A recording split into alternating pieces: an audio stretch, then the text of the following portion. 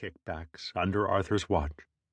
When President Hayes suspended Arthur from his position, Arthur returned to his law practice in New York.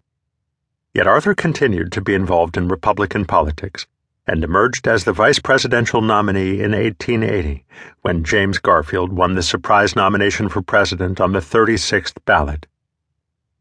Arthur's emergence on the national stage coincided with the recent death of his beloved wife, Ellen Herndon Arthur, who died in January 1880 from pneumonia.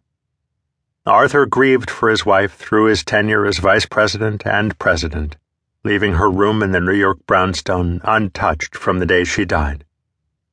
Despite the controversy over his removal as head of the New York Custom House, Arthur received the number 2 spot on the ticket in exchange for support of Garfield's nomination by Conkling, who was the leader of the stalwart faction of the Republican Party. As vice president, Arthur had to contend with conflict between President Garfield and Arthur's political patron, Senator Conkling. The senator's support for Garfield faded quickly when the president refused to appoint office seekers suggested by Conkling. After Garfield ignored these suggestions for an appointment to the New York Custom House, Conkling resigned from the Senate in protest.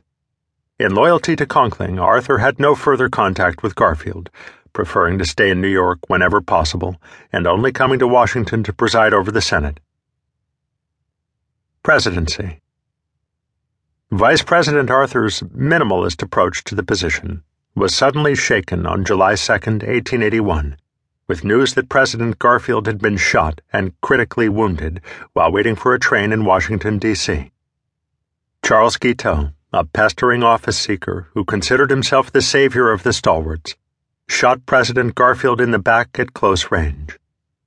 Initial rumors suggested that the shooting was the work of a conspiracy of the Conkling faction, casting a dark shadow over Vice President Arthur as the possible beneficiary of the crime.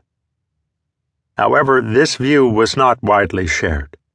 Most believed the underlying cause of the shooting to be the corrupting influence of the spoils system. According to an editorial in the National Republican, this desperate need of the assassin Guiteau was mainly, if not entirely, the promptings of a disappointed office seeker. There is but little doubt that if Guiteau had not come here for the purpose of getting an office and had failed to do so, he would not have attempted to shoot the president. Yet there were still many who feared that if Garfield did not survive, Arthur, as president, would be a pawn of Conkling. Arthur immediately traveled to Washington after word of the shooting and met with the cabinet members to assure them of his support and grief over the president's condition. It was clear to most who knew Arthur that the last thing he wanted was to move into the White House. Arthur found himself taking the oath of office as president in New York at 2:15 a.m., less than 2 hours after receiving a telegram notifying him of Garfield's death.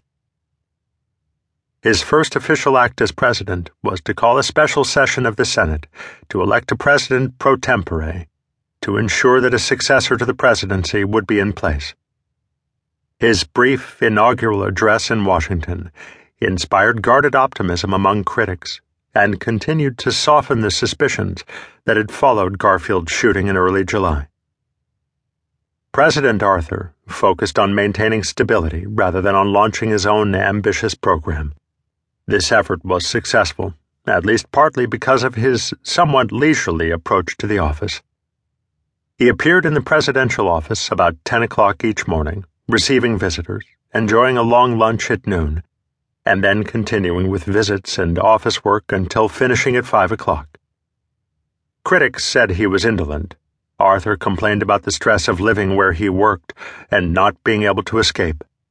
He was bothered by the constant stream of callers and office seekers, and was particularly perturbed by the press. Arthur met with the cabinet twice each week and made 3 weekly appearances. Despite his disdain for this duty, Arthur was publicly very popular. Executive power and appointments. President Arthur enjoyed sympathy in the wake of President Garfield's assassination and was considered a bright and able administrator from his days as a military quartermaster and as head of the New York Custom House. He initially kept the Garfield cabinet in place.